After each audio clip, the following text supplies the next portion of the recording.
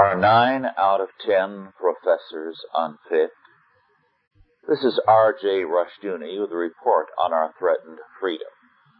The newspapers recently had a front-page story entitled, 1 out of 10 physicians may be unfit. According to the article, which quoted a Harvard professor of psychiatry, 1 out of 10 doctors may be alcoholic, addicted to drugs, or senile. Pardon me if I take these statistics with a grain of salt. In fact, let me turn them around a bit. 9 out of 10 psychiatrists may be unfit, judging by some evaluations. Certainly, some of the studies show clearly that a person's chances of recovery are greater if he never goes to a psychiatrist. Let us go one step further. Some years ago, I studied at one of the world's most important universities, both as an undergraduate and as a graduate student. I studied under some of the greatest scholars of the century, and I am grateful for what I gained from them. However, I believe I am being generous when I say that 9 out of 10 were very poor teachers, and 7 out of 9 professors at that university were unfit to teach. However, we have been looking into areas which are fairly good. How about the bureaucracy?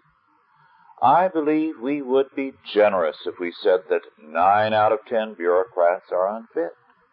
Rather, we would have to say that very few of them are worth anything.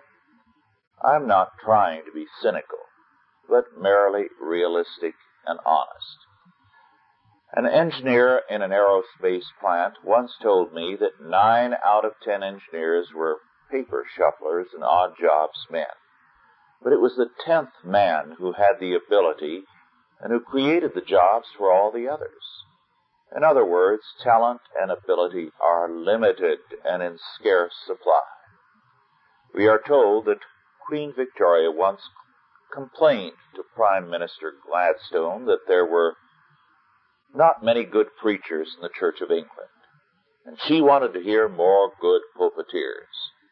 Madam, said the Prime Minister, there are not that many good anything. He was, of course, right. There is another angle to this problem. Who determines who is good? Do we set up a bureaucracy in every area to pass judgment and to separate the good from the bad?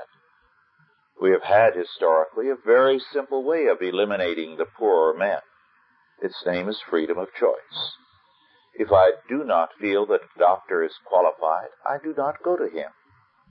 If the plumber's work is poor, I call another plumber the next time. We make the decisions. Since we are the people to be served, the right of decision belongs to us. If we allow a committee unrelated to us or a bureaucracy to determine fitness, we are then surrendering a basic power over our lives into their hands. They can then finally say, as they do in the Soviet Union, that we are unfit to be free, or even unfit to live.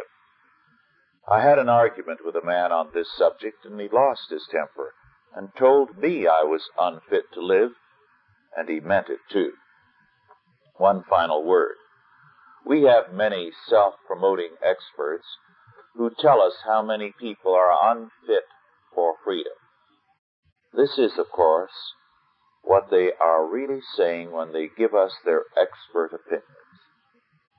What they are really saying is that they distrust freedom for anyone except themselves. This is R.J. Rushduni with a report on our threatened freedoms.